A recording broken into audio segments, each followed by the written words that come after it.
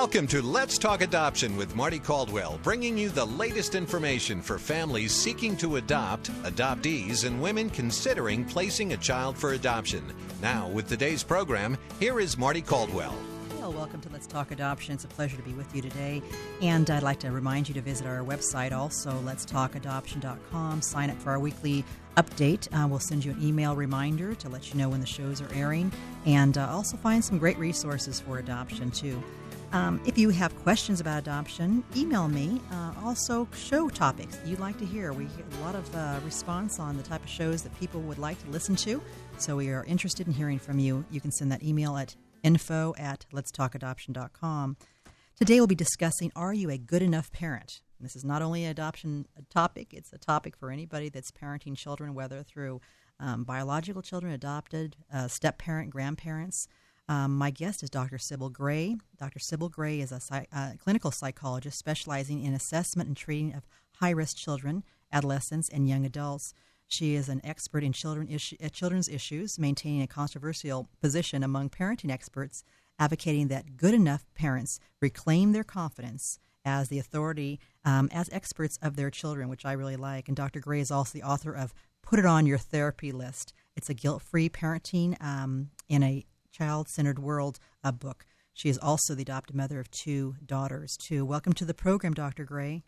Oh, thank you so much for having me, Marty. Well, it's really nice to have you here, and you know, I'm laughing because you've got a lot of humor in some of your work you've done, and I guess you have to have humor when you're a parent, right? Oh, absolutely, especially when they're what we call stair-step in ages. Right now, my kids are 9, 10, and 11. Well, my 8-year-old is about to turn 9, and so I have 9, 10, and 11-year-olds. So I wouldn't survive without the humor some days. That's right. Well, you have done so much. I want to mention, too, that something really fun, and you've written this book, but in January 2002, you and your family were invited to the White House by President and Mrs. Bush to witness the signing of the Safe and Stable Family Act, right? Right. That was very exciting for us. That was orchestrated actually by the adoption agency, Adoptions Together, that we adopted the girls through. Mm-hmm. And that must have been a chance of a lifetime for your whole family to go there. It was.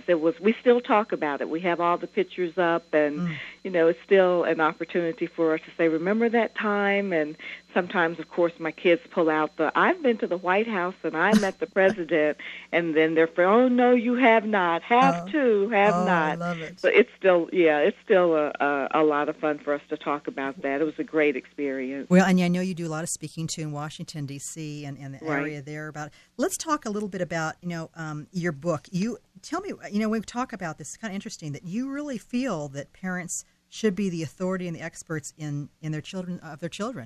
That they Absolutely. Know. Tell us about that. That's a genuine soapbox issue for me. Some people have gently confronted me and asked if that was just a gimmick, and it is not. I feel very strongly that general parents who are raising what I call basically well-adjusted children, and there is a such thing as a well-adjusted child, should be the expert and the authority on their own children. So many of us get into, just as parents, are we doing a good enough job? And let me find someone who can tell me and advise me and lead me and guide me. And I think that pendulum at some point has just swung too far in the direction of relying on the experts to tell us how to raise our own children. And remember, I am a parenting expert. Right. So it does sound like it's a little hokey when I take that position. But I think it's really true because too often we don't have enough confidence because children don't come with a manual. They're not born either biologically through adoption when they enter our family with a book that tells us what to do.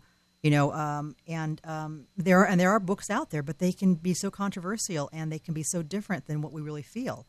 Well, it's interesting that you say that because in my book I have some parenting affirmations, and one of them happens to be that my child did not come with a manual, and that means biological or adoptive, because neither my child nor I needs one. That's why they don't come with a manual. You really don't need one for basic, everyday, routine parenting. Of course, everyone can benefit from some advice and support, community, family support, but I just don't think you have to run out and get a textbook on how to raise your kid. Right. That's my position. Mm-hmm. Tell me, how about people that are parenting children that really didn't have good role models themselves? I mean, what advice would you give to them? They were brought up maybe in a dysfunctional family. Now they're sitting there looking at this child. What do you suggest for them? Well, there's so many times, and what the general norm is, and if you think about it, you will realize that this is true, that many parents who were raised in dysfunctional or even abusive homes, they are very clear that there was something not right with that picture, and they are very clear that they want to do better, that they want to be a loving, giving, kind, caring, non-abusive parent, and they set out about the business of doing exactly that. They don't always need a parenting course to show them not to smack your kid in the mouth for mouthing off. You understand what I'm saying? They have an intuitive sense. Now, there are some extreme circumstances, to be sure, that where parenting courses and parenting classes are required. But that's the extreme, Marty. That's not your average family. Yeah, it really isn't. It isn't. And for all parents to lump themselves into the extreme category is unfair for parents themselves, and it's also in some way, I don't want to say offensive, but maybe unfair for the truly compromised parent who may be struggling with mental health issues, right, or drug and alcohol, substance abuse, or substance addiction issues that renders their situation so extraordinary. But that's not most of us. I mean, come on, you understand? That's not most of us. And I think too is that I think a lot of people, we have fear. Fear keeps us from doing so many things in life. Right. And I think that we're always looking for that magic, that perfect situation and what to do, and that we're so afraid we're going to make a mistake. And then I think, our parents made mistakes, and people do, and kids survive. I mean, I think that I can think of things that we did with my children. I think, oh my gosh, I can't believe I fed them this or whatever, not knowing. But they're okay. Yeah, they're fine. Yeah, and I think you just go through. And I know that, sometimes people differ on parenting. So one spouse was maybe brought up in a home that was very permissive, and the other was very strict, and there's some conflict. Do you have any advice on that, on how they can come together to really parent on the same home base? Well, I'm going to sound like I just am anti-everything. I don't know that it is always, unless it's extreme. Again, unless it's extreme. I'll use myself as an example because that seems to help people, trust what it is that I'm saying. You've got 2 daughters, and you have a biological son. Right, 2 adopted daughters and a biological son. There are many things that my husband and I differ about considerably. One of the things that's a little humorous in our home is how my husband overreacts. He completely overreacts to spills. That I don't know where that comes from, but the spilled milk or the spilled juice just drives him over the around the bend. Now, as long as he doesn't react abusively, like hauling off and hitting one of the kids because they spilled the juice, I don't really work myself up into trying to get him to understand that's really not an issue. We disagree about that. With me, when the kids spill the juice, I'm like, oh, the juice is spilled, right. Let's get something and clean it up. With him, it turns into a whole, you've got to be more careful, and now we have to clean this up, and it's a big deal. We're very different. We're very different. He would prefer that I really teach them to be more careful and more observant about what they're doing, and I would prefer that he just let it go. And I think that type of difference doesn't always have to be negative, a powwow, like how are we going to handle spilled juice? Is that really realistic? No, and I think you have to pick your battles and pick what's important because I always tell my family, how important is it? Is it going to really matter in a week? And if it really matter in a week, and in fact, I do to my kids sometimes, and when they'll have a fit and they'll say something, I'll say, "You remember last Wednesday when that thing happened?" They go, "What?" And I say, "See, you can't even remember it." And they go, I said, "See, it didn't even matter because you can't remember it now." And they roll their eyes. But I think we evolve, and I know as I get older, I start thinking about that and thinking, is it really that important? I'd rather have peace and have my kids happy in the home, because if the children leave later on and all they have are memories of scoldings and and tie your shoes and sit straight and da-da-da, they're not going to want to come home. Right. And whether they're exactly. through adoption or through biological, too. And so that's really, I'm glad you shared some of that in your home, because I'm sure that some of our listeners, really need to know, gain some confidence in their parenting. And it's nice to hear, too, that you, with all your experience, are struggling the same way that the rest of us are. Oh, for heaven's sake, yes. Mm-hmm. I mean, they're on a daily basis. Mm-hmm. That's if you've read one of my blogs, Put It on Your Therapy List, the blog. Mm-hmm.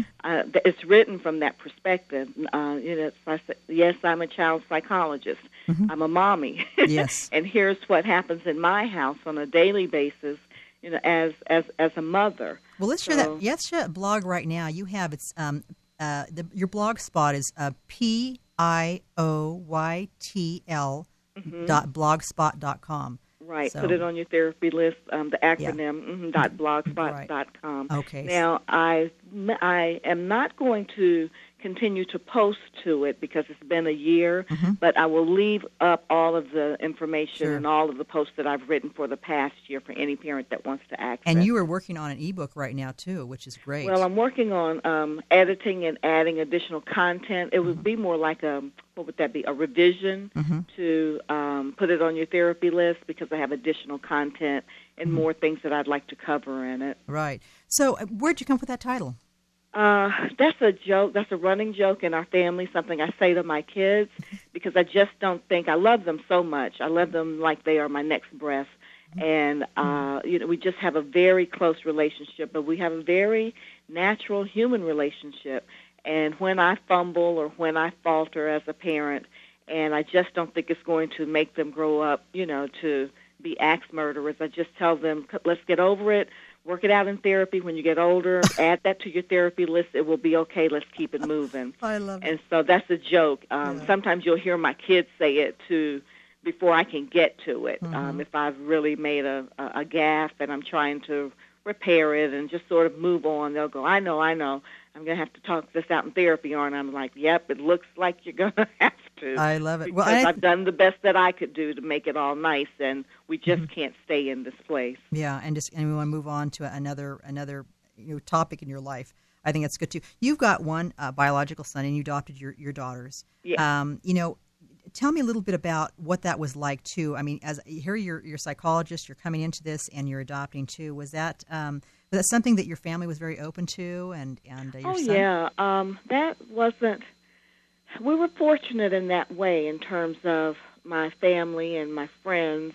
They were responsive and open. I had a few surprises where, some raised eyebrows. Well, why would you want to do that? And can't you have any more kids? But we all get that. I think all adopted parents have come across that. Yeah, and that I don't know if it was naivete or I just was caught off guard. But by and large, for the most part, I've had an extraordinarily supportive family. I think that really is helpful in all adoptive parents too. I'm going to switch here a little bit too. I know that we're going to take a break in a minute, but I want to get into something. You've been working with developmentally delayed children and even deaf children.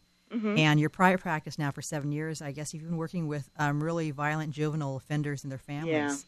Yeah. And, I want to talk a little bit about that, when we come back from break, share a little bit about that because, we're seeing children in foster care. We're seeing children with lots of choices in life now, and a lot of that leads to anger and violence.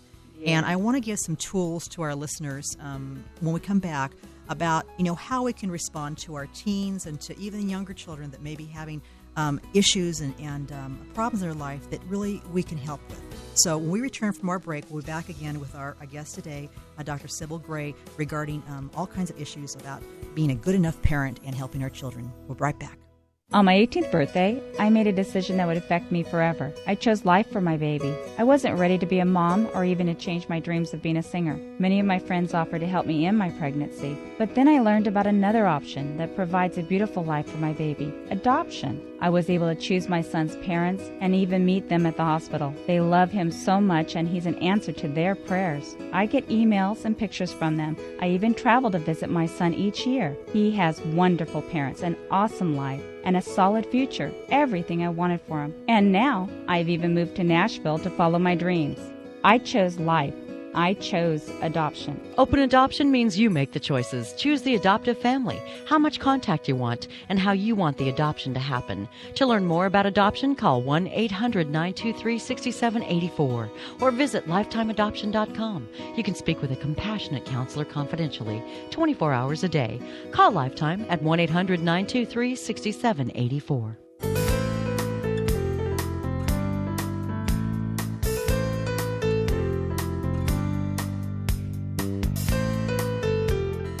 Welcome back. I'm Marty Caldwell on KFIA 710 AM.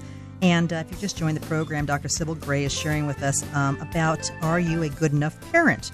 Really important things that we all need to know that, sometimes we get too serious, I think, about parenting.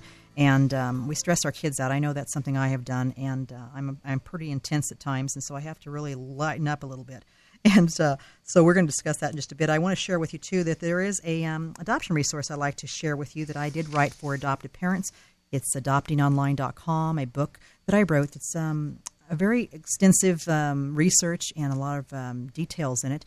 It's available at bookstores and online, and I know it's been we just shipped out a pallet, the publisher did. So it's been selling quite well. Adoptingonline.com is available at local bookstores and also online at that site. Valuable resource if you're starting out in adoption, too. So I hope you will take advantage of that. Dr. Gray, before we left, we were discussing a little bit about the work you're doing with violent juveniles and offenders and their families. And, even if our children aren't really violent, but they've got some anger issues and things going on, what can you give us as far as helpful hints or to us as parents and grandparents about working with our kids, because we love them, but they've got these issues going on, whether they're through adoption or foster care or biological? Well, it's always okay. I don't want people to get the impression that my position is against therapy. Of course, this wouldn't be. I am a therapist, or against counseling, or against pastoral counseling, or reaching out to people that are important in your life who can support you and help you find real-time solutions to your real-time problems. One of the ways that I even came to discussing parents being the authority on their children was because I was working with these very disturbed and in some cases violent kids who, and their parents who were struggling significantly in managing their behavior and realizing that this is a different need, it is a different population. It's a high intense population that really needs to reach out and access clinical resources. Every parent doesn't need that. And ultimately, my message still applies. If you, the parent, feel that your child's 3-year-old tantruming is just so intense and so overwhelming that you feel that you need assistance in getting support, you are the expert on your child. You should not succumb to the pressure of someone saying, oh, it's not a big deal. That's what 2-year-olds and 3-year-olds do. But you're the expert on your child, and you know that there's something that is not going right in your relationship because of these tantrums. Well, then reach out and get some help. If, on the other hand, you have a 3-year-old who's tantruming and another parent is saying, oh, you really should talk to a professional about that, and you really feel, oh, but we do okay. We resolve it. We move past it. It doesn't happen all the time. We're okay. It's not really an issue in our home or the way it's affecting my child. You are the expert. So I really go back to that message of listen to your internal sense of how are things working for you and your child as a family? How are things working for your child in his relationships with his peers, with other adults? Don't second guess yourself. If you have a hint that you're concerned, then reach out, get support. That's okay. But if you believe that things are going okay and you're managing it well and you're comfortable with what you're seeing with your child, I would say stay the course and keep a watchful eye on it. I think a lot of times too, and how do you feel about this? I feel that a lot of times people just need to turn off the TV, turn off the computer, turn off the cell phone, and spend time with their kids. And it may be very uncomfortable at the beginning because they're not used to that. Yeah, that some people would say that we run an old-fashioned house because we have access to all of that. We've got the computers, the telephones, the TV, the cell phones. All the gadgets. We have all of that, all the gadgets.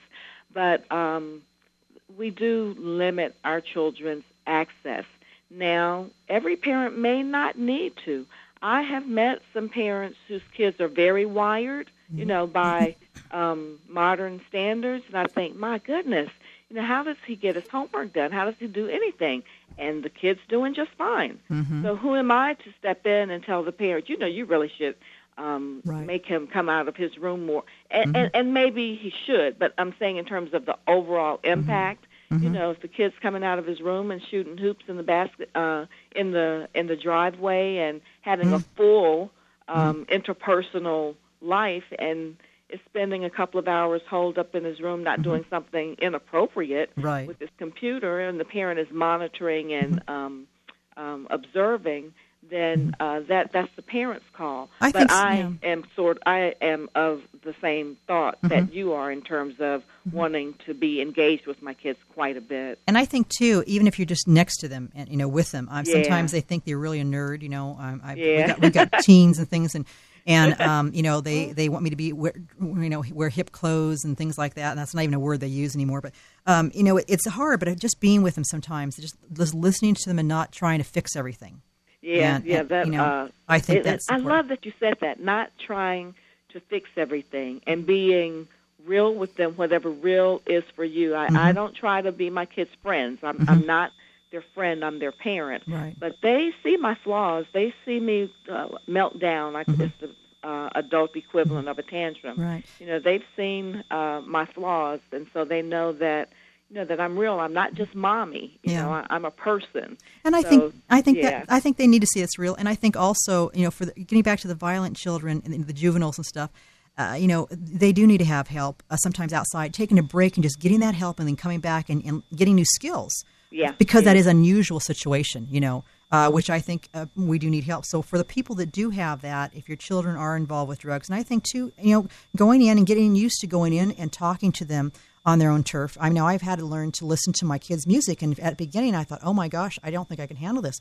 Well, now I'm getting familiar with it, and they know that I don't want anything with any bad language, and that I want it clean, and why. But I had to build that confidence with me and say, I'm the mommy. And so even though we have boys that are taller than I am, I'm still the mom. That's right. And we're going to do. This is how this is going to work in my house. Yeah. When you said that you go in and talk to your children, that is something that I advise parents about. They often tell their children, you can come and talk to mommy about anything, anytime. But they're not going to do that. No. You have to go and insert yourself into their world, and now we're going to talk. And they may, Mom, it's like, no, this is what we're going to do because we can do this. But if you sit and wait and they won't come. Because they know that they can come and talk to me about anything, anytime. It's not like that movie. They're not, if you build it, they will come.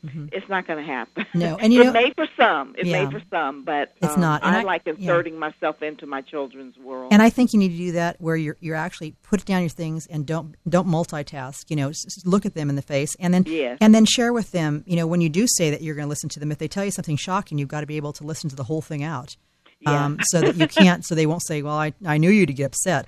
And I think that you have to really play that whole thing out. But I think using your intuition is really important. Well, thank you so much for being on the show. We've come to the end of our program. And Dr. Gray, you've been great. I want to remind everybody about your blog site again. If you give that to us just briefly again.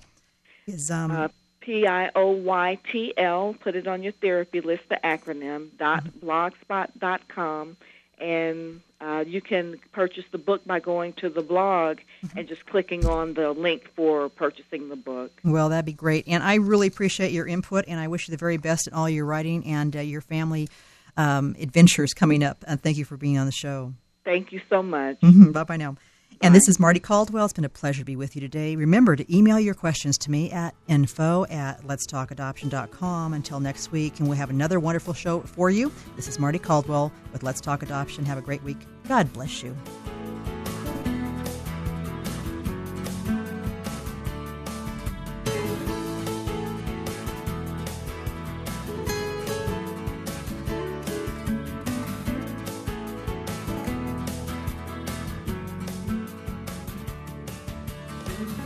Thank you for joining us for Let's Talk Adoption with Marty Caldwell. For more adoption information, visit lifetimeadoption.com or call 1-800-923-6784. That's 1-800-9ADOPT-4. And tune in again next week at the same time for Let's Talk Adoption with Marty Caldwell.